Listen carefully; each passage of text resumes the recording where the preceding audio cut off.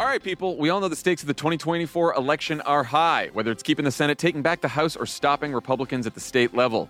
If you're ready to make a real difference, sign up for Vote Save America's 2024 volunteer program. And just to make it interesting, we're pitting you against each other. Vote Save America will sort you onto a team, East or West, and you'll compete with a community of other volunteers to maximize your impact on the ground with opportunities tailored to you and the causes you care about. The team with the highest volunteering stats could secure the biggest prize of all, the continuation of American democracy. Head to votesaveamerica.com/2024 now and get ready to organize or else. This message has been paid for by Vote Save America. You can learn more at votesaveamerica.com, and this ad has not been authorized by any candidate or candidates committee. Listeners, she literally just perked up like a puppy with freeze-dried turkey treats in front of him. Fresh turkey treats.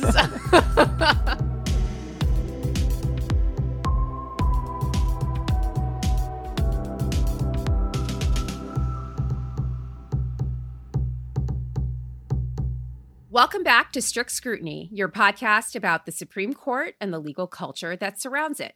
We're your hosts. I'm Melissa Murray. I'm Leah Littman. And I'm Kate Shaw. And just a reminder, we're on a bit of an irregular schedule as we wait for the court to issue the remaining opinions from October term 2020. But even though our release schedule is irregular, we're going to stick to our regular diet of breaking news, opinion recaps, and then some court culture. So today's episode will feature some SCOTUS news, and then we'll do a deep dive on Justice Kagan's approach to statutory interpretation, since she's the only justice that could get it together to release opinions this week.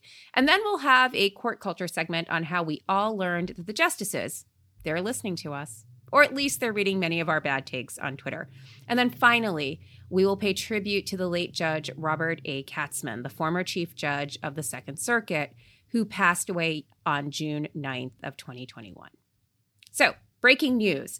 There was a denial of certiorari in the case challenging the all-male draft. The case was National Coalition for Men versus Selective Service. Justice Sotomayor wrote a statement, which was joined by Justices Breyer and Kavanaugh, saying that the role of women has changed dramatically in the military since the court upheld the male-only draft in 1981's Rosker versus Goldberg. But because Congress is now considering the question of whether women should be eligible for the draft, the court isn't going to take up the issue at this time. As she put it, at least for now, the court's longstanding deference to Congress on matters of national defense and military affairs cautions against granting review while Congress actively weighs this issue. Notably absent from the statement was Justice Kagan. So, Leah, Kate, why do you think she was absent from this? Why didn't she join? You know, one possibility is she has very strong stare decisis not for suckers energy, so perhaps she did not want to join an opinion, suggesting that subsequent legal developments had undermined the weight of the court's previous precedent in Rosker. It's also possible maybe she didn't want to endorse the proposition that the court won't take up an issue at the same time that Congress is considering it. Maybe either one of those reasons, both of them in combination, were enough to lead her not to join. Yeah, I think those both seem plausible. And also, it was an interesting sort of writing.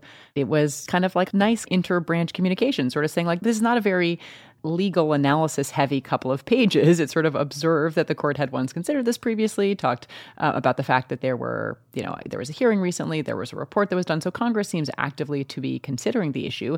And I think if you sort of squinted at it, it seemed also to be sort of sending a message to Congress, like kind of keep focused on this because we might have to take the issue up if you don't, given how much has changed since the Supreme Court last considered the male-only registration requirement. But maybe this is something that should be considered by Congress. And I don't know, Justice Kagan, maybe she doesn't think that the court should be talking to Congress that way. I mean, I think it should, but maybe she doesn't. So I think that's another possibility. She has, I think, engaged in what we might view as sort of demos prudence or discussions with Congress. I'm thinking specifically of her opinion in Gundy, where she basically issued that warning to Congress, like, get it together, make your principle as intelligible as possible, or you're going to bring down the whole administrative state. So she definitely is in this interbranch dialogue, but maybe here... Like in opinions versus the orders list? Like, is that a distinction she might think is significant? I'm not sure. Let me me just say about this case, I'm actually kind of glad the court denied cert here, in part because there was really a kind of strange bedfellows coalition of groups on here. So the National Coalition for Men has been very active in litigation against what might be understood as anti-subordination, anti-discrimination laws, so laws that allow for certain things to happen to help women integrate into spaces that they were previously denied access to. But the National Coalition for Men has opposed those kinds of measures on the ground that they are gender discriminatory on their face because they violate bros' rights. Yes. And so, again, I think the National Coalition for Men wants to expand the draft to include women, in part because they have this sort of very rigid idea of formal equality. And I'm not opposed to women serving in the military or certainly being eligible for the draft, but I wonder where a decision on a case like this would take us in terms of anti-discrimination law and the whole idea of an anti-subordination as opposed to an anti-classification norm. Yeah, so this may have been a dodge bullet, actually, potentially. So we got one grant this week in a case called FBI versus Fazaga. That's a case challenging government surveillance under FISA and the alleged unconstitutional targeting of Muslims in particular. The specific question to be decided in this case is whether Section 1806F of FISA, the Foreign Intelligence Surveillance Act, displaces the state secrets privilege and authorizes a district court to resolve in camera and ex parte the merits of a lawsuit challenging the lawfulness of government surveillance by considering the privileged evidence. So that'll be heard next term. The court also requested a response to an application for a stay that had been filed by a coalition of realtor groups that were challenging the CDC, Center for Disease Control's eviction moratorium, which prohibits landlords nationwide from evicting tenants who failed to pay rent during the pandemic. The current moratorium will expire on June 30th, although it's previously been extended several times.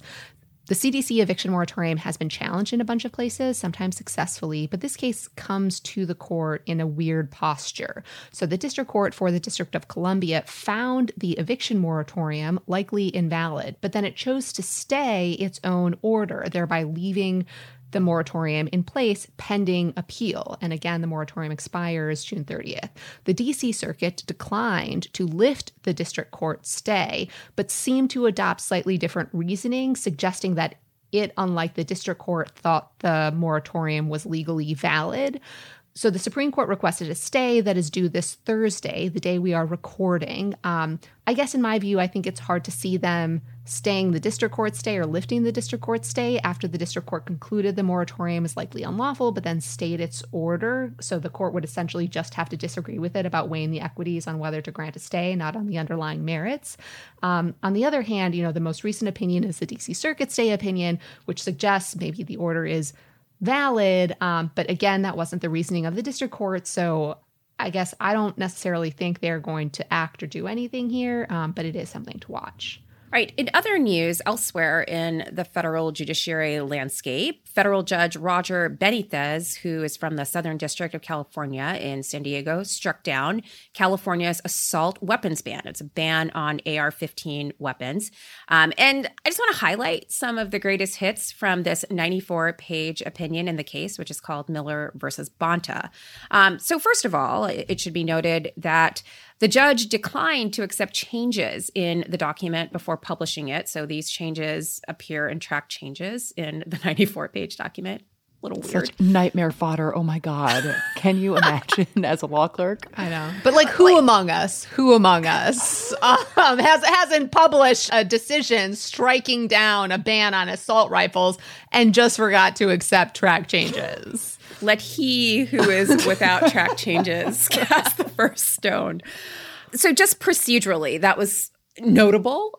But also really interesting was the tone of this opinion, which at 94 pages felt a little bit more like a kind of screed weighing into what I think is fair to say is a kind of culture war on the issues of guns and gun controls and gun rights, more so than an actual serious opinion sort of parsing this question of whether the California legislature had gone too far and in doing so had intruded upon the rights, the Second Amendment rights of citizens. And so, some highlights. The opinion says that more people have died from the coronavirus vaccine than mass shootings. So here's a direct quote. More people have died from the COVID-19 vaccine than mass shootings in California. What? Huh? I don't even know what to say. Very relevant. Very, very relevant to the legal analysis. I mean, I want a Daubert hearing for this. Like, come on. Like, what? The next sentence also says, even if mass shooting by assault rifle is a real harm, ... Like, just assuming arguendo. Exactly. Like, the opinion also goes on to compare assault rifles to Swiss Army knives. I'm just going to say, I have a Swiss Army knife. I took it all over Europe back before when you could do things like that. A Swiss Army knife is for slicing cheese and possibly opening packages. Like, an assault rifle is not for slicing cheese. And so anyway, but the first it just shows you don't own guns, Melissa, right? Real gun owners know you slice cheese by just shooting an assault rifle into your fridge. So I know that the stereotype of anyone who's spent time in California is that you are a pinko communist, like you hate guns. My dad was an avid hunter. Like, I grew up in a house with guns. So, like, I get it. I know how to handle a gun. I know how you're supposed to deal with them and how to store them safely. But this is just ridiculous. Like, regardless of where you fall on the spectrum with regard to Second Amendment rights and gun control, I think you would find it ludicrous and overstated to say that, as this first sentence of the opinion reads, like the Swiss Army knife, the popular AR-15 rifle is a perfect combination of home defense weapon and homeland defense equipment. That's where it feels like this kind of culture war product, which is it's trying to normalize this weapon, to say this is very commonly owned by, the vast majority of owners are law-abiding people. This is something that is or should be familiar in every household in the same way a Swiss Army knife is. So it feels like a facially preposterous opening, but it is suggesting a state of the world that is actually quite substantively relevant to the analysis that follows, right? Because the court then goes on to use these two tests, right? It's the first test, which is this so-called Heller test, basically just says, is the weapon commonly owned by law-abiding citizens for lawful purposes? And basically then says if the answer to that question is yes, the prohibition is unconstitutional. So he said, oh, look, I just told you this is basically a Swiss Army knife. Lots of people own them. And so under the Heller test, this law is clearly unconstitutional. So to be clear here, the court first uses the Heller test, again, for the purpose of establishing that the AR-15 is a normal and normalized kind of weapon that individuals have in their home for purposes of home defense. And then he goes forward to use a second test, this two-step test that first asks whether the regulation burdens conduct protected by the Second Amendment. And then second, using a means and ends fit, which is basically like intermediate scrutiny, which is to say that if the conduct to be regulated is near the periphery of the Second Amendment right, then intermediate scrutiny is permissible. However, if the conduct is deemed more core to the Second Amendment right, then you have to use strict scrutiny. And he doesn't really say whether this is closer to the periphery or closer to the core. All he says is that this would fail under intermediate scrutiny. So I'm not even really sure where this falls on that spectrum of core versus periphery, but it doesn't pass intermediate scrutiny according to Judge Benitez, and the analysis stops there. So we'll see what the Ninth Circuit does with this case. If the Ninth Circuit upholds this district court opinion, then we'll definitely have a circuit split that the Supreme Court, I think, will very likely take up. So we'll keep a close eye on it. The president issued a pretty notable statement after the Department of Justice filed a brief in a case involving Puerto Rico's exclusion from certain Social Security benefits. So the president's statement basically said, today, DOJ will file a brief in the Supreme Court in the case United States versus Valle Madero, which addresses whether a provision in the Social Security Act that declines to provide Puerto Rico residents with supplemental security income violates the Constitution's equal protection principle. The statement explains that the provision is inconsistent with the Biden administration's policies and values, but basically points to DOJ's longstanding practice of defending the constitutionality of federal statutes regardless of policy preferences, says the practice is critical to DOJ's mission of preserving the rule of law, and says, look, consistent with that general principle, the department will defend the constitutionality of this statute in this case. But look, as a policy matter, I believe Puerto Rico residents should be able to receive SSI benefits just like all their fellow Americans. And we're going to work with Congress to make that happen legislatively. So this drew a lot of, intense reactions, I think, on all sides. I will say, as an alum of the White House, not the Department of Justice, I think every administration wrestles with these questions where there are statutes that contravene the policy commitments of the administration, but where the longstanding norms in DOJ that statutes be defended seem to militate in favor of defense. There is no kind of easy answer to how that tension gets resolved. So I was in the Obama administration when the decision was made to stop defending DOMA. That was a very big deal, extremely carefully considered. And I think, correctly made, but sort of made in the context of a rigorous process. It says it should be rare that the Department of Justice declines to defend statutes, or we are worried. Like we were an administration with an aggressive legislative agenda and concerned about what a future administration that didn't agree as a policy matter with statutes like the Affordable Care Act might do in the face of challenges to those statutes. So I think it's actually a hard set of questions. I think what the Biden administration did here was defensible. I think that the statement should probably have been less categorical. It sort of seemed to suggest that defense was, like an imperative, and that's not true as a historical matter, and I don't think it should be true as a normative matter. So I think that it could more carefully have said, it should be very rare my administration is going to take seriously, and we, have not determined that this is one of those rare instances in which we're going to decline to defend the constitutionality of a statute. So I think that was a missed opportunity to do a little public education about it. But I sort of understood where sort of everyone involved was coming from in a way I think that a lot of others didn't. I don't know if you guys were less receptive to the Biden administration's arguments in this matter. I think there's probably more to say about the administration's take on maintaining policies from a prior administration and other venues that maybe Leah would like to weigh in on. Well, so I might not be able to weigh in quite as much as I would like to on the issue you are alluding to, which is, there was another notable divide between the White House and the Department of Justice in a second case that involving E. Jean Carroll, the author who had sued former President Donald Trump for defamation after he said, among other things, that she was not his type when, she accused him of raping her. Under the Trump administration, the DOJ had filed a brief at the last minute arguing that the president's statements about E. Jean fell within the scope of his official duties, and that therefore the United States should be substituted in as a defendant for Donald Trump, again, because the statements were made in the course of his official duties, and because the Federal Tort Claims Act does not include a waiver of sovereign immunity for intentional torts like defamation that would result in E. Jean's defamation lawsuit being dismissed.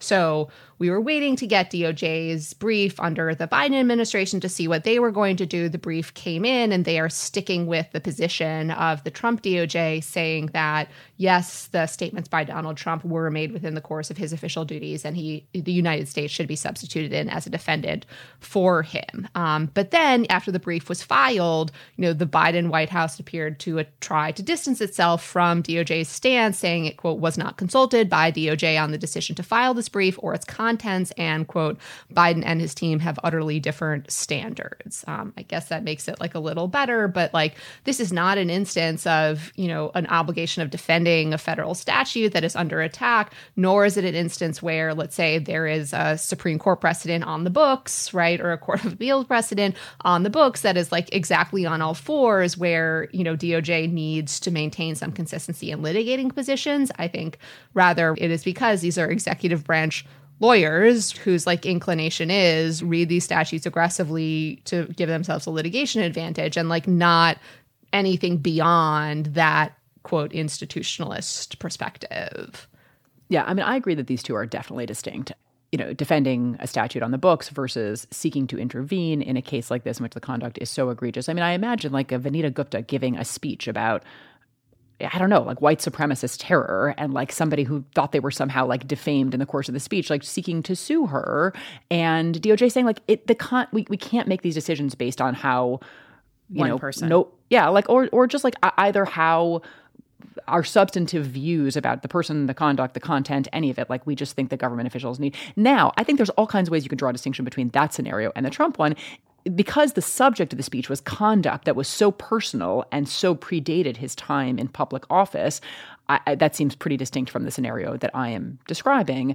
And I think there's probably lots of other ways to slice it. But I can well see them saying that sometimes you need to just it's like a First Amendment argument that somehow like the test of your commitment to the principles of the First Amendment really comes when the speech is egregious as opposed to when you agree with it. So you can see these DOJ lawyers saying like, we just kind of as a principled matter need to be able to intervene in cases like this and substitute the United States for private individuals. Although I think that there are clear distinctions between this scenario and the Puerto Rico filing. And I will just say like, I don't mean to say that they are the same. I'm just sort of suggesting that, there seems to be a kind of, let's just sort of hew to a kind of principled stance on a lot of things. Yeah, I am sure the Biden DOJ is concerned about correcting and perhaps overcorrecting from the problem of politicization of the department under Trump, right? And so maybe DOJ is simply not consulting the White House about these really important high-profile filings, even to give it a heads up. And again, how those consultations happen is, kind of fraught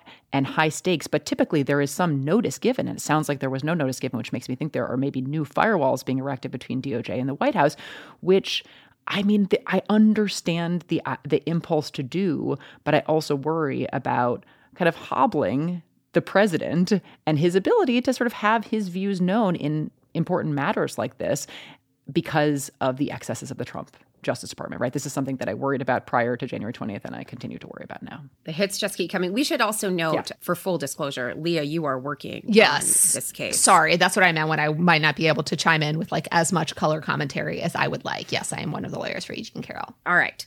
Well, that's a lot of breaking news. So we should turn to the meat of the week, which is the opinions that the court has released.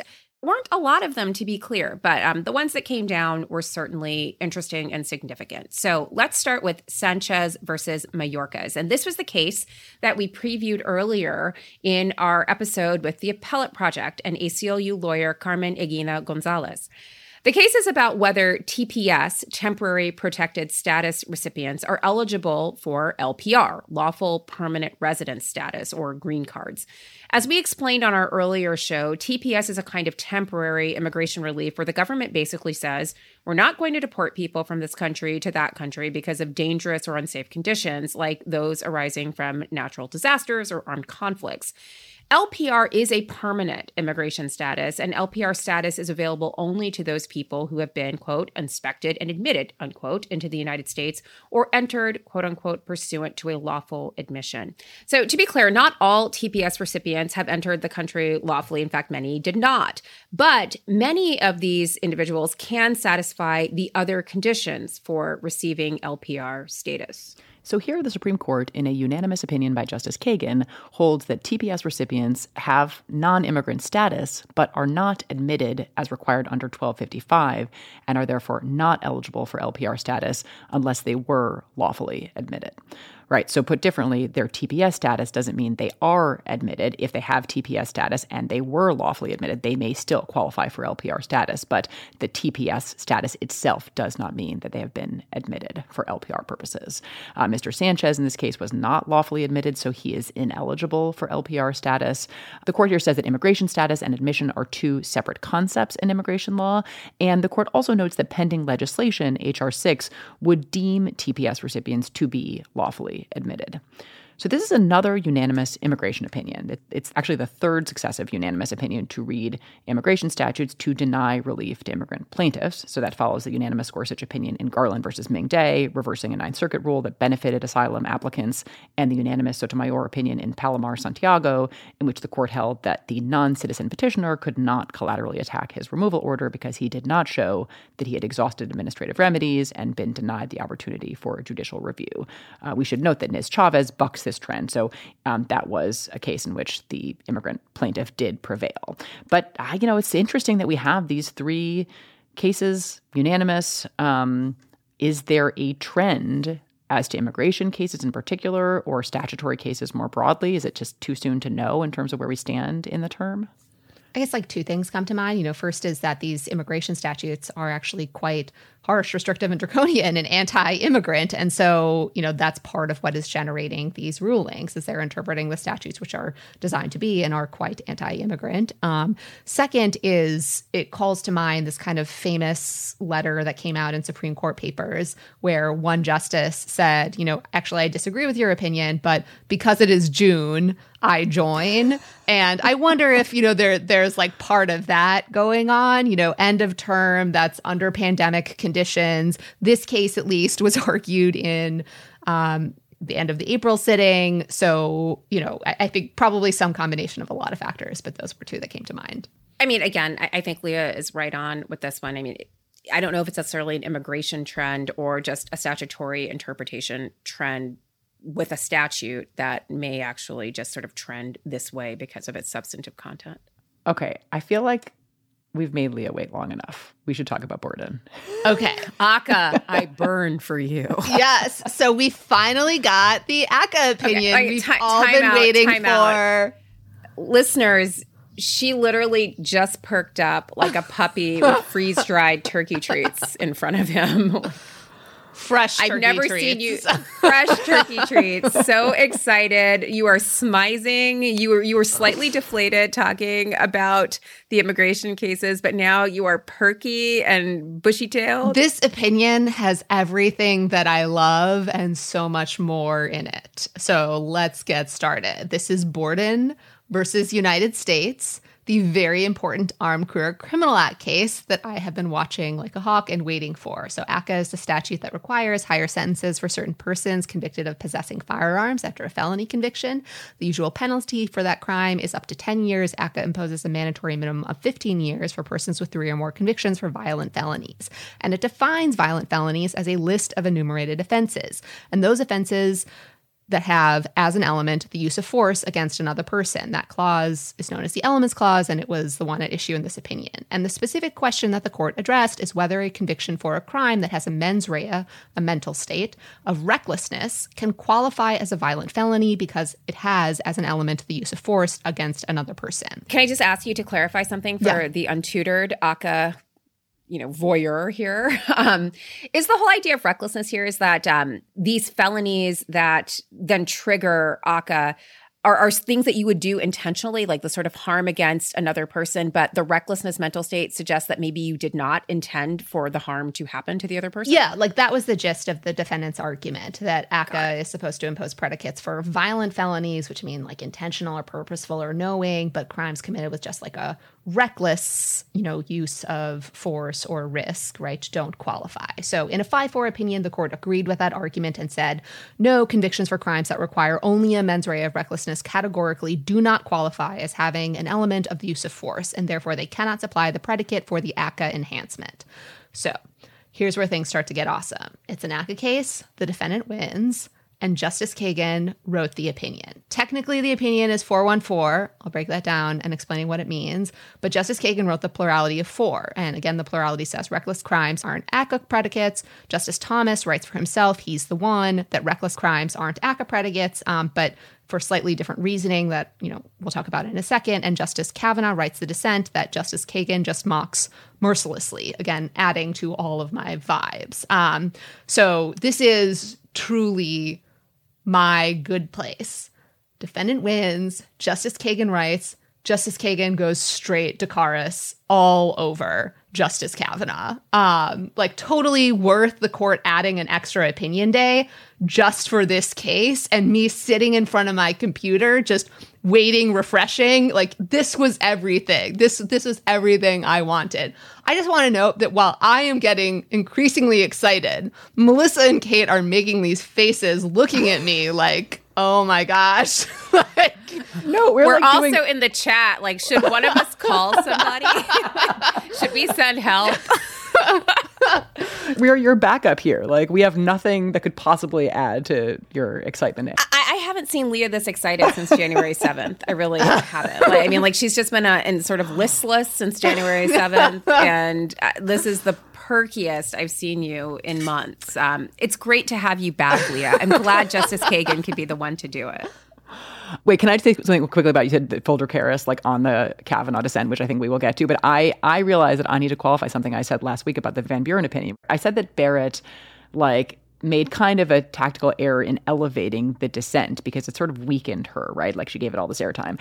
That's not an absolute rule, right? There are ways when you were in the majority to spend a lot of time talking about the dissent and still emerge in the power position. And Kagan absolutely demonstrates that with his opinion. But I feel like, Leah, I'm getting ahead of us. Okay, so what's up with the Kagan plurality? It is joined by Gorsuch, Breyer, and Sotomayor. It has some big textualist energy, albeit without the insane I burned for you textualism references and without some of the general insanity of the methodology. So, for example, she notes that dictionaries offer definitions of against that are consistent with both parties' views. How sane.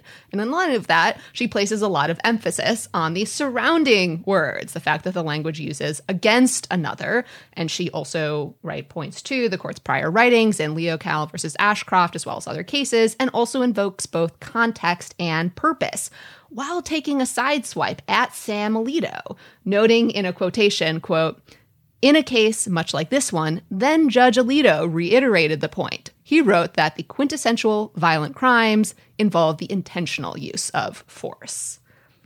Receipts. Receipts. I also liked a couple of turns toward common sense and consequences, right? She basically is saying, let's think about the difference just in kind of tangible terms between the kinds of crimes that just require recklessness and the kinds that require knowing or intentional conduct. So she says, take some examples that don't involve driving, because there's lots of reckless driving offenses. So a shoplifter jumps off a mall's second floor balcony while fleeing security only to land on a customer. An experienced skier heads straight down a deep mogul-filled slope, back on his skis, arms out to his sides, off balance, and careens into someone else on the hill. A father takes his 2-year-old go-karting without safety equipment and injures her as he takes a sharp turn. So these are all cases in which an individual was convicted for a crime which contained a mens rea requirement of recklessness. And she says, are these really ACCA predicates? And, it just makes the stakes tangible. She says, no, they really aren't. Here's my question, and this is, I think, good going into our discussion of the Kavanaugh dissent. I want to come back to your point, Kate, about whether or not you make too much of the dissent and actually addressing it head on. Would it have been more effective? It would have been less entertaining, certainly, but would it have been more effective if she just sort of ignored this in a kind of Mariah Carey, I don't know him, this is not worth my time? No. No, you're saying no. I'm saying an emphatic no. She torched this and laid waste. So was Justice Barrett's problem that she did not go hard enough? Was that the problem? She just didn't have great arguments, I think. So if all you're going to do is spend a lot of time elevating arguments that are, I think that Barrett had the better textual argument, but it was not, so clear. I'm not sure. I'm actually, as I think about it, I just maybe Barrett just needs to hone these skills, or maybe this is a Kagan only special. But they're doing basically the same thing, which is responding at length to the dissent, and it falls really flat in Van Buren, and it is just so delicious here. Well, it does feel like a rap battle. I think we should send her an enormous gold chain to wear in lieu of a dissent collar. Big pimpin', Elena Kagan style. Yeah. So here are some examples of what I think, we're saying when we say it was extremely effective. She basically starts out the section coming for his dissent, mocking his arguments this way. The dissent offers up two alternative, really mutually inconsistent counter-arguments. In the first, the dissent is all on its own. In the second, the dissent goes more conventional, essentially repeating what the government says, though with a distinctively question-begging quality. It's just savage descriptors, right? The asides, the em dashes, I would be humiliated. I would be humiliated if someone wrote that about me. Anyways, then she talks about those two arguments. On the first, she says, that is no way to do statutory construction. No wonder the dissent is the first to make the argument. It fails at every turn. The first argument was that the statute used a, quote, term of art, but the term of art wasn't actually in the statute. The term of art the dissent was pointing to was offenses. It was just an insane argument that, again, Kagan just laid waste to. And then on the second argument, she says, and so the dissent must proceed to its ordinary meaning claim, reprising, parenthetical, if at higher volume, the government's flawed arguments. That is a sick burn, right? Basically calling the dissent a shrieking, shrill, hysterical, angry man. Right, exactly. And then, again, describing the argument, she says, but once again, the dissent is putting the rabbit in the hat. But Congress did not say recklessly, and we must construe the elements clause as it is without first inserting the word that will presto produce the dissent's reading. Also, she put presto in parentheses. Right.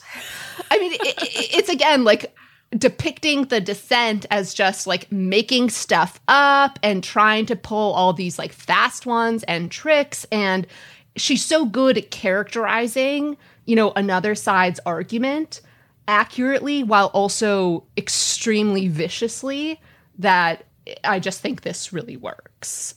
So just after reading this, the following thought crossed my mind. We only got 2 opinions this week, and we got them on 2 days. Last week the court announced it was adding an opinion day on Thursday in addition to Monday. Do you think that after reading like the back and forth between the majority and the dissent, the Chief Justice just put this day on the calendar, walked over to Elena Kagan's office and was like, Elena, you can stop. He's already dead. And like was just like, you need to put this one out the door. Can you imagine her hitting send on the fax machine and then turning to her clerks and saying, y'all want to see a dead body? Exactly. While we're asking the burning questions about this opinion, following comes to mind. Is Justice Kagan leaving Taylor Swift like Easter eggs for our listeners? In the opinion, she said, according to Borden, that word against means in opposition to. Examples are easy to muster. The chess master played the Queen's Gambit against her opponent. I mean, we definitely did refer to Justice Kagan as Beth Harmon on a recent episode. And I just love the idea that Justice Kagan listened to it and decided to add that reference, knowing that she, in fact, is the chess master playing the Queen's Gambit. I mean, we can dream. Yeah. Justice Kagan, if you're listening, please come on Strict Scrutiny and discuss ACCA with me. Please. We will get Regé-Jean to read these lines from your opinion, right? Oh my, yes. It will be amazing. We'll get Taylor Swift to put them to music. Anything you want, girl. Anything you want. Reading this opinion in my cardigan in your car again. Right. Leah, do you want to go on and talk about Justice Thomas's opinion? I know you have thoughts. Okay, try to do it quickly. Take a breath. It's hard. Justice Thomas wrote separately because he thinks reckless crimes aren't ACCA predicates because they don't involve the use of force, not because of the additional phrase against the person of another. And he invokes his dissent in the court's prior case, Voisin, which interpreted a separate statute defining a misdemeanor crime of domestic violence and specifically the phrase use of force. That statute, the court had said in Voisin, did cover reckless conduct. And Justice Kagan actually wrote the majority opinion in that case. In what might be the greatest footnote in this case, Justice Kagan said, in one paragraph of its brief, the government tries to erase this textual difference by invoking a sentence in Voisin. We think that a stretch, that locution shows only that sometimes we do not paraphrase complex statutory language as well as we might. Parentheses, mea culpa. Anyways. My bad. I loved it. Like, it's so smooth. But she also explains in the preceding sentences, she's like, there was a long, unwieldy statute. I was just compressing the kind of basic essence in a sentence, like slow your roll, like putting this much weight, like on that one sentence. But the mea culpa in parens was just like, yeah, amazing. There's just a lot of like big majority energy in this. Like, sit down, son. Like, that's not what I meant, son. Right. Like, settle down. It's big plurality technically, but you're right. The energy is majority. We should just elevate it now to a majority, right? I mean, come on. But back to the Thomas concurrence. So remember that Justice Thomas has previously said that demonstrably erroneous opinions are not entitled to stare decisis effect. In this case, Justice Thomas writes that he thinks the court's prior opinion in Johnson versus United States is wrong. Johnson is the case that struck down another ACCA clause, the residual clause, as unconstitutionally vague. And Thomas says, look, I don't think that clause was vague, and I think this guy's conviction would qualify as a violent felony under the residual clause, but not the elements clause that still remains, so what am I to do? He says he would overrule Johnson, but since that's not going anywhere, he says, I reluctantly conclude that I must accept Johnson in this case because to do so otherwise would create further confusion and division about whether state laws prohibiting reckless assault satisfy the elements clause. So is he abiding by a wrongly decided case because of reliance interests or consequences? It kind of seems like it. It's like it's an oddly pragmatic and weirdly tortured couple of pages. And also for the first time, Leah, your description just now made me really retroactively sad that we didn't have a podcast when Johnson came down, because that would have been epic. Maybe we need to turn back time and make that happen. Okay, Hermione, get your time turner. I'm happy to do several emergency episodes about that. All right, so we should note that 414 opinions sometimes create very difficult questions about which opinion controls and what the governing law is. And as an example, we need look no further than last term with June Medical, the Louisiana abortion case in which you had a Justice Breyer plurality, but the chief concurring. And under the rule of Marx, a number of different circuit courts decided to follow the chief's opinion. But there's no doubt about the legal rule that emerges from this case. So Justice Kagan made the point clear when she responded in a footnote to Justice Kavanaugh as follows. The dissent also goes through a complicated counting exercise about how different justices have divided in this and two other cases, apparently to show how unfair it is that the dissent's view has not prevailed here. But there is nothing particularly unusual about today's lineup. 4 justices think that the use phrase, as modified by the against phrase in ACCA's Elements Clause, excludes reckless conduct. One justice thinks, consistent with his previously stated view, that the use phrase alone accomplishes that result, Justice Thomas, and that makes 5 to answer the question presented. Does the Elements Clause exclude reckless conduct? Answer, yes, it does. Boom, lawyered.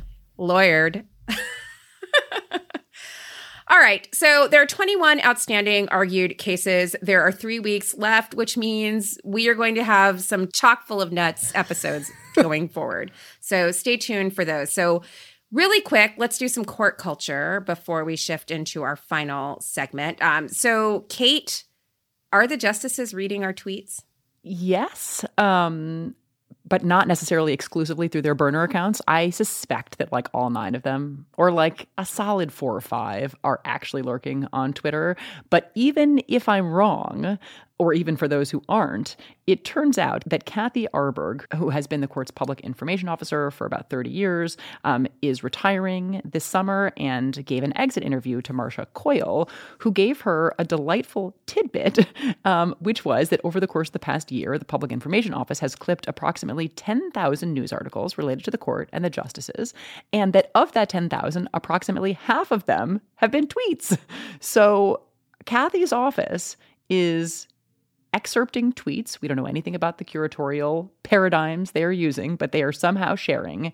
And we can just sort of hope against hope that some of Leah's Voting Rights Act tweets are among them.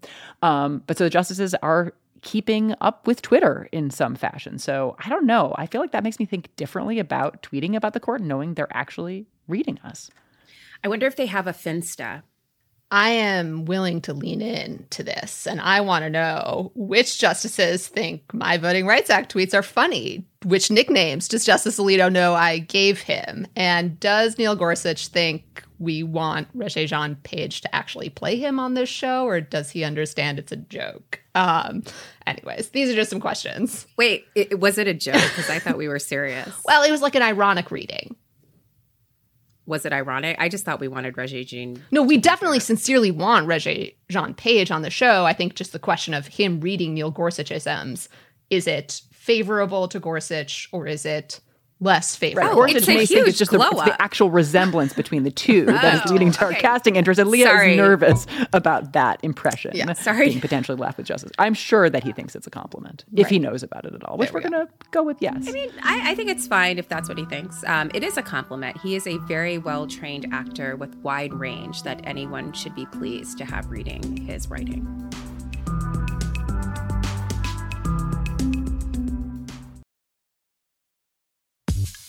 Calling all Crooked Media fans, we need your feedback and we're 100% prepared to bribe you for it. This is a new way for those of you who love Crooked content and our mission to make your voices heard. It's your chance to influence everything from merch designs to our digital content to what Lovett eats for lunch. Okay, I guess. That last part's a joke, obviously. He's ordering Panda Express again and no one can stop him. I'm reading this. That's true. Did they not know I was going to read this? Here's how it works. Just fill out a survey about your Crooked podcast preferences and you're in. We'll reach out to you when we need your opinion, and you'll get a promo code to the Crooked store every time you participate. So sign up, help us out, because Tommy gets scared when you show up at his gym to tell him about your t-shirt ideas. That is true. It was a good idea, though. Go to crooked.com/insiders to join today.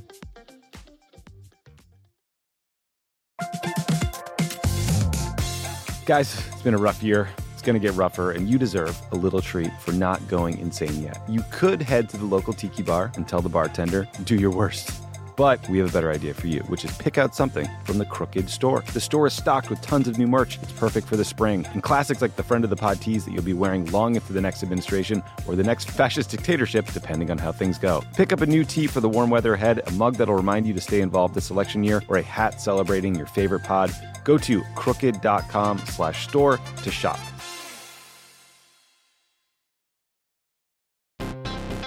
Are you like me and tracking the polls obsessively this election year? Well, Dan Pfeiffer's right there with you, and he's taking them seriously, but not literally. Take an average of the polls. Don't forget about any one poll. And the thing that we try to tell everyone in every episode of this podcast is a poll that has Biden up to and a poll that has Biden down to, they all tell you the exact same thing, which is this is a very, very close race. The goal of this podcast is to help people understand polling and freak out about it just a little bit less. Explore the latest polls, what they actually mean, and whether or not it's time to hit the panic button. Tune into Polar Coaster with Dan Pfeiffer, Crooked's latest subscriber-exclusive show. To get access, subscribe to our Friends of the Pod community only at crooked.com/friends.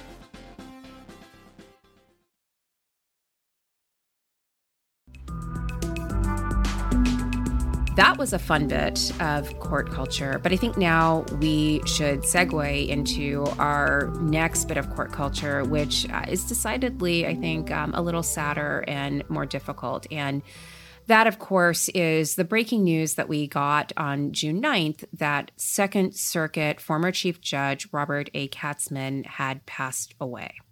Earlier that day, June 9th, we actually had words from Senator Chuck Schumer, who offered well wishes to Judge Katzmann on the Senate floor and noting that the judge was ailing. We're joined today by several of Judge Katzmann's former law clerks who are here to share some of their memories and remembrances of their judge. Bernie Myler is here, and she is the Carl and Sheila Spaeth Professor of Law and Associate Dean for Research and Intellectual Life at Stanford Law School. Rachel Bayefsky is an incoming assistant professor of law at the University of Virginia and part of that school's incredible hiring run this year, which we have previously discussed on this podcast. And finally, Lindsay Nash is a clinical assistant professor of law and co-director of the Catherine O. Greenberg Immigration Justice Clinic at Cardozo Law. And it's especially fantastic that Lindsay is here because her work on immigration and immigrants' rights is related to some of the work that Judge Katzmann found most meaningful in his career. We should note that Judge Katzmann founded the Immigrant Justice Corps, which is a fellowship program that helps to meet the needs for legal assistance for immigrants. And he also organized, as Chief Judge, a study group on immigrant representation, which then led to the first government-funded program for providing legal counsel for detained non-citizens. Judge Katzmann had a very long and varied career in the law. In addition to being a judge, he was also a professor at Georgetown Law School, also affiliated with the Brookings Institute, and he also worked as counsel for Senator Daniel Patrick Moynihan of New York, and was specifically denominated by the senator to shepherd then-Judge Ruth Bader Ginsburg through her confirmation hearings when she was nominated to the Supreme Court. He was an incredible scholar, authoring the book Judging Statutes, as well as The Courts and Congress about interbranch dialogue. And notably, in addition to a JD from Yale Law School, he was also a judge who was trained as a political scientist, holding a PhD in political science. That really doesn't capture the weight of the man. So Bernie, Lindsay, Rachel, we'd love to hear about your judge and what you're remembering on this sad day. So Bernie, I'll start with you. Thanks so much for celebrating Judge Katzmann's life in this way. It's just a terrible loss that he has passed away so early. As those of us who had really any encounter with him knew, he was both brilliant and also incredibly kind and humble throughout his life. And in a way, I think of him as someone who managed to, more than anyone else I know, institutionalize kindness. And I'll just tell a sort of story about how I see that having unfolded in his life.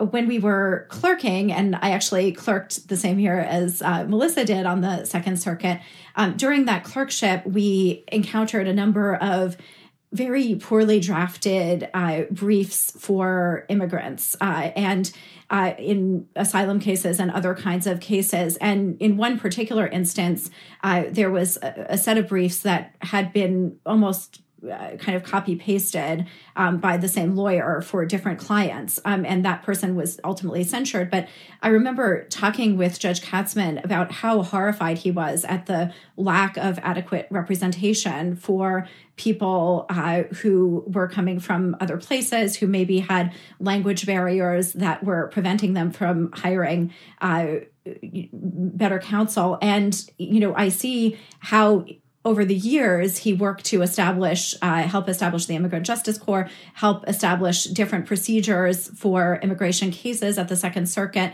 He worked tirelessly to sort of translate that impulse of initial fellow feeling for the people he saw before him into an institutional context. And similarly, when I was clerking for him, at some point we had brunch with my mom. He had never met her before. And suddenly she launched into a critique of the Second Circuit because she had helped a pro se petitioner with a case and thought that woman had been unfairly treated. And I was about to hide under the table. But Judge Katzmann was so kind in his response and sort of really took on board the critique of how the judiciary treated pro se plaintiffs and pro se litigants. And then over the years would kind of update me, especially as he was chief judge, on his progress in securing better treatment for pro se litigants. So I think of that institutional kindness as kind of his hallmark. And there are lots of other stories I could tell, but those will be my initial ones. Rachel, do you have any recollections you'd like to share with us about your judge? Yes, certainly. And thank you so much as well for doing this. So I clerked for Judge Katzmann when he was the chief judge of the Second Circuit. And as the chief judge, we really got to see how he took his responsibilities in that role extremely seriously. He really loved the Second Circuit, its history, the former judges, its traditions. For example, the practice of holding oral argument on most cases, and he immersed himself deeply in making sure that everything ran smoothly and efficiently. He had come from the world of think tanks and academia at Brookings and at Georgetown. And sometimes people with that background, there's the perception that their head is in the clouds or they're somewhat impractical. But Judge Katzmann was exactly the opposite. He was the quintessential manager with a prodigious attention to detail. And I think for him, the smooth administration of justice was not just a pragmatic issue. It was intimately tied up with the important substantive goal of ensuring that the courts were responsive to citizens' concerns. So it was really wonderful just being able to see that commitment behind the scenes. And Lindsay, I should say, I had a conversation with Judge Katzmann, I guess in the summer of 2019 at a breakfast, and we were talking about immigration law, and he mentioned twice that he had this wonderful former clerk who was doing absolutely amazing work leading an immigration clinic at Cardozo. So he was incredibly proud of your work. And I got the sense that maybe some of what you're doing now was informed by your time in his chambers. Yeah, absolutely. And first of all, that sounds exactly like the judge. Like every time you want to talk to the judge about something he's doing, he deflects and starts talking about how great someone else is and like heaping praise on other people. So that's exactly who he is. But yeah, I mean, I was actually lucky enough to start working with the judge even before I started clerking for him. I knew I would be clerking for him, but clerkships were kind of backed up at that time. And so I had 3 years until I would actually start clerking for him. But I knew that I wanted to work in the immigrants' rights arena, and I knew that the judge cared about these issues. And so I was really lucky to be able to work with him in the context of the study group on immigrant representation, which is a group that he launched comprised of lawyers and advocates from all different sectors in New York that worked together to think about how we can address some of the problems that he saw. And it was a very Judge Katzmann-like approach. He wanted to study the problems and study the solutions. And as a just graduated lawyer, I was kind of like, this seems like a very slow approach. And also it seems like so intractable. I don't know how we're going to make this change, because at the time there were very, very few jobs for immigration lawyers and new graduates. But in his Judge Katzmann way, he foresaw that a study was exactly what we needed and was what would be the launch pad to some of these amazing programs that you've heard about. And so I was able to work with him on launching some of those programs, and that really, I think, changed the course of my career. It made me see how important it is to train new lawyers to do this kind of work and to think about this kind of work in a holistic way, to think about the problems and how we can solve them and the people at the heart of these cases. And that was very much something that moved Judge Katzmann, and honestly, in a way that there was no reason for it to. He didn't work in immigration courts. He didn't see the inside of immigration detention centers. And so I think it really says something about who he was that he saw that in appellate briefs and did all the work that he did to push back on that. Can I ask anyone to comment a little bit on Judge Katzmann and statutory interpretation? Right, we're talking a lot this term about, the court has a lot of big statutory cases, many of them sort of surprisingly unanimous, and I think that textualism is really kind of ascendant on the court, or sort of in a pretty dominant position. And I think Judge Katzmann was one of the most effective critics of some of the precepts of textualism that we have had writing right on the bench, and also in his scholarship, right? Melissa mentioned Judging Statutes. It's a terrific book that I would commend to all of our listeners. It's short. I like to teach from it, so I think it's a great teaching aid, but I also think it's just a wonderful overview of kind of a pragmatic approach to statutory interpretation, right? I would call it purposivism, but it's not particularly interested in labels, right? It's interested in kind of doing the hard work to figure out sort of what a statute is trying to accomplish. And so that's, sorry, I'm editorializing a little bit, but I'm curious now, having read a lot of his scholarly work and opinions in statutory cases, what the process, if anybody wants to comment on it, sort of what you learned about interpreting statutes from the judge, or sort of how he approached statutory cases when you were in his chambers. And maybe just one hook for our listeners. It was ultimately Judge Katzmann's view about Title VII that the court affirmed in Bostock versus Clayton County.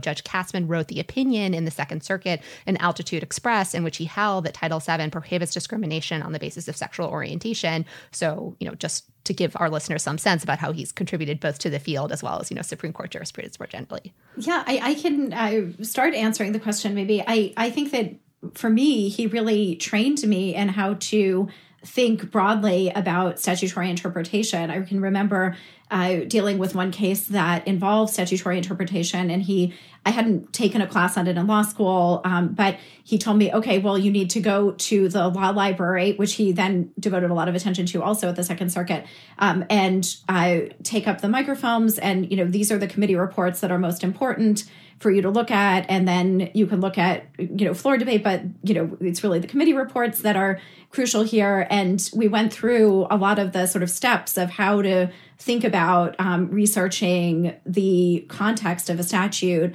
and think about it in a broader way than simply by the language. And that was always really important in his assessment, I think, of different statutes.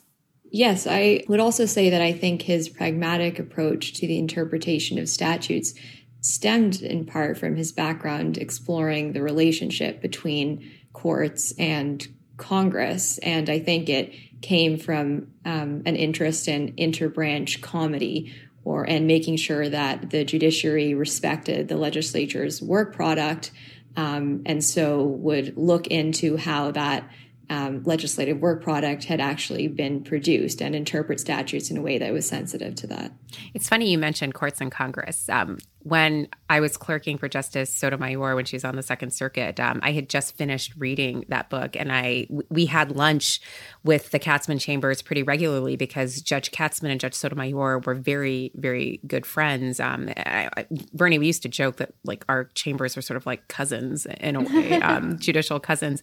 But I asked him to sign my book, and he had a very wry sense of humor, so he signs it for me and then says, don't go selling this on eBay. And I was like, oh, I would never do that. And he was like, I know, you'd get nothing for it. But I was like, no, I actually want to keep this book. So he was like incredibly humble and kind of funny, but this really sort of deadpan, dry wit that, came out in all of these really lovely ways.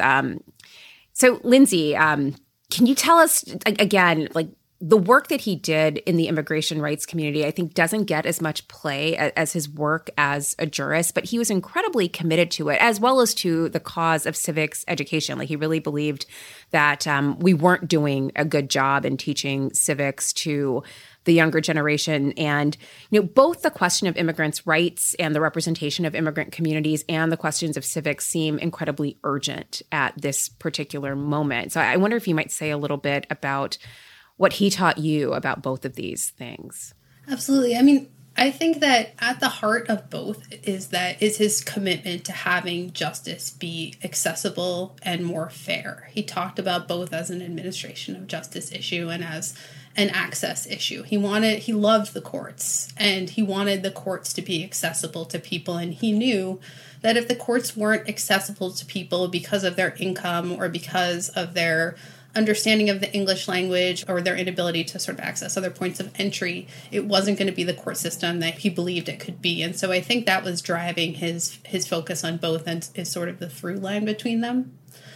And I think that's something that he really instilled in his law clerks. I think there's a deep commitment to serving those goals. Although his clerks work in many different substantive areas, I think that's one of the commonalities that you see, is that he instilled those values in all of us. We should also note that at the Second Circuit, as Chief Judge, Judge Katzmann initiated the Justice for All Courts in the Community, which is a civic education initiative of the federal courts of the Second Circuit, which basically provides civic education under the idea that broad access to the courts is actually necessary to foster a robust democracy and to make those norms of democracy available to all. So that is available, and you can see some of the work that's being done on that at the Second Circuit if you go down to the Thurgood Marshall building in Foley Square or the Daniel Patrick Moynihan building at 500 Pearl Street. So I saw a tweet, me and the Public Information Office at the court just monitoring tweets by another former Katzmann clerk, Andrew Brad, who's a professor at Berkeley, that said, hand-friendly Katzmann, basically putting Judge Katzmann together with, the former Second Circuit judges who have made, such substantial contributions, to the law and the legacy, referring to Judge Learned Hand and, Judge Henry Friendly. And I guess, for people, particularly law students who didn't lawyer in an age in which Judge Katzmann was such a presence, on the bench and on the legal profession, like, what are some things you hope to become, part of his legacy in the, legal community, just like, those other judges, Judge Hand and Judge Friendly, kind of came to be known even after, their terms of service?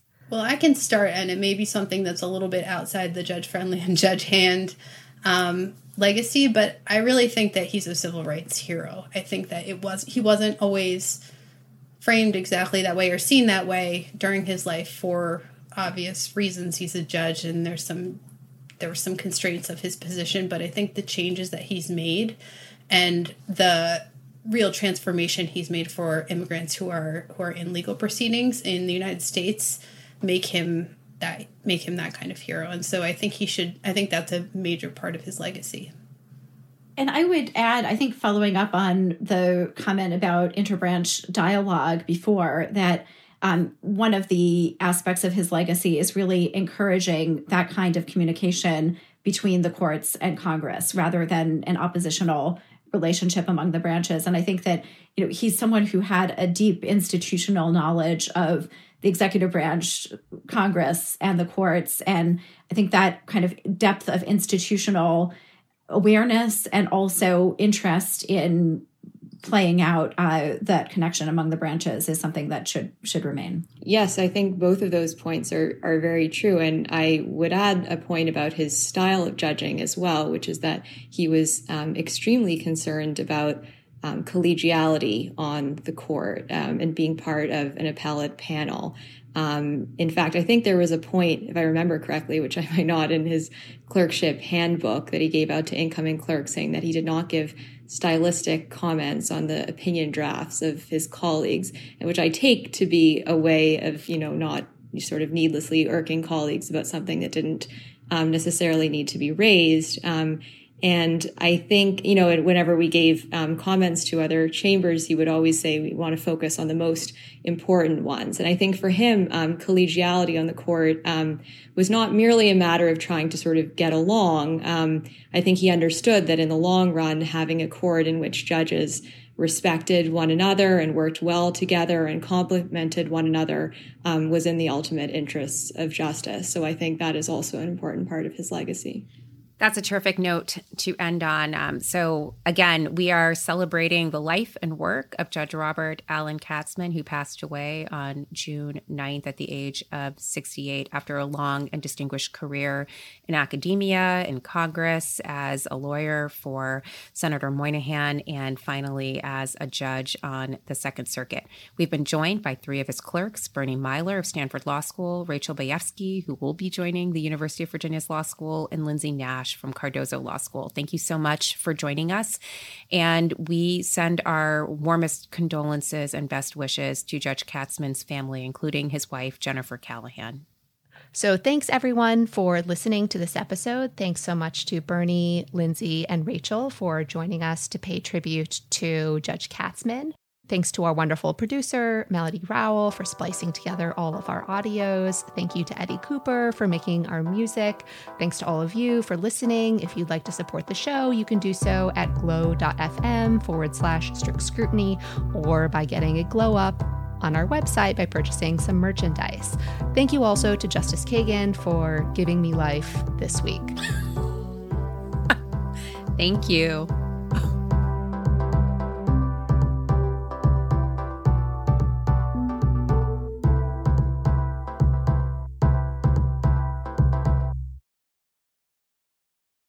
A car is never just a car.